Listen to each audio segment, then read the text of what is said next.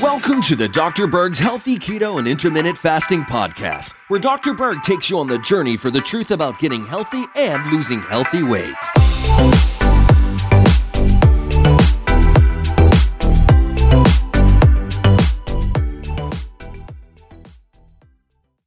Let's talk about your menstrual cycle. Did you know that you can use the ketogenic diet to get your period back on track or back to normal? Women who have missed 3 menstrual cycles in a row have a condition called amenorrhea. And this could stem from many different things. It could be a nutritional deficiency. It could be that they're losing weight in an unhealthy way. It could be weight gain because too much fat can actually make too much estrogen. Could be some hormonal disruption or some endocrine disruption, chemicals in the environment. It could be stress where you have a higher amount of the sympathetic nervous system and low parasympathetic. Or it could be that you have diabetes or pre-diabetes. Now, here's what you need to know.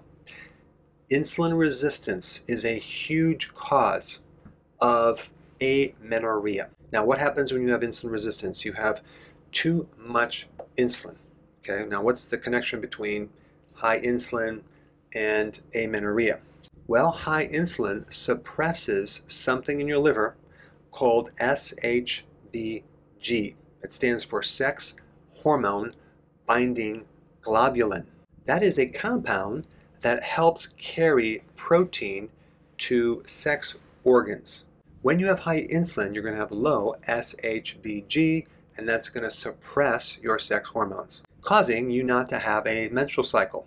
All right, what's the relationship between the ketogenic diet? Well, the ketogenic diet lowers insulin.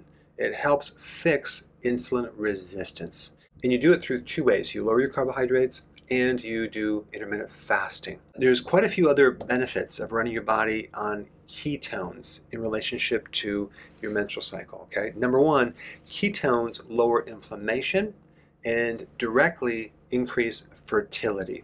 All right, number 2, ketones improve the HPA axis, hypothalamus, pituitary, adrenal. What does that mean? It means that ketones help take you out of the flight or fight mechanism. They help you lower stress. All right, next one, number 3. Ketones help balance your neurotransmitters, especially GABA. And GABA calms you down. It helps lower the flight or fight mechanism.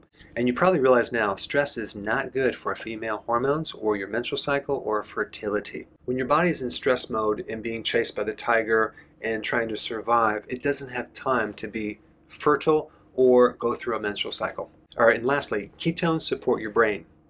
And it just so happens your hypothalamus is located in your brain. And by getting on ketones, you can directly improve the hypothalamus. And that's where it all starts as far as the control of your ovaries. You have a certain hormone called the gonadotropin releasing hormone that's released by the hypothalamus.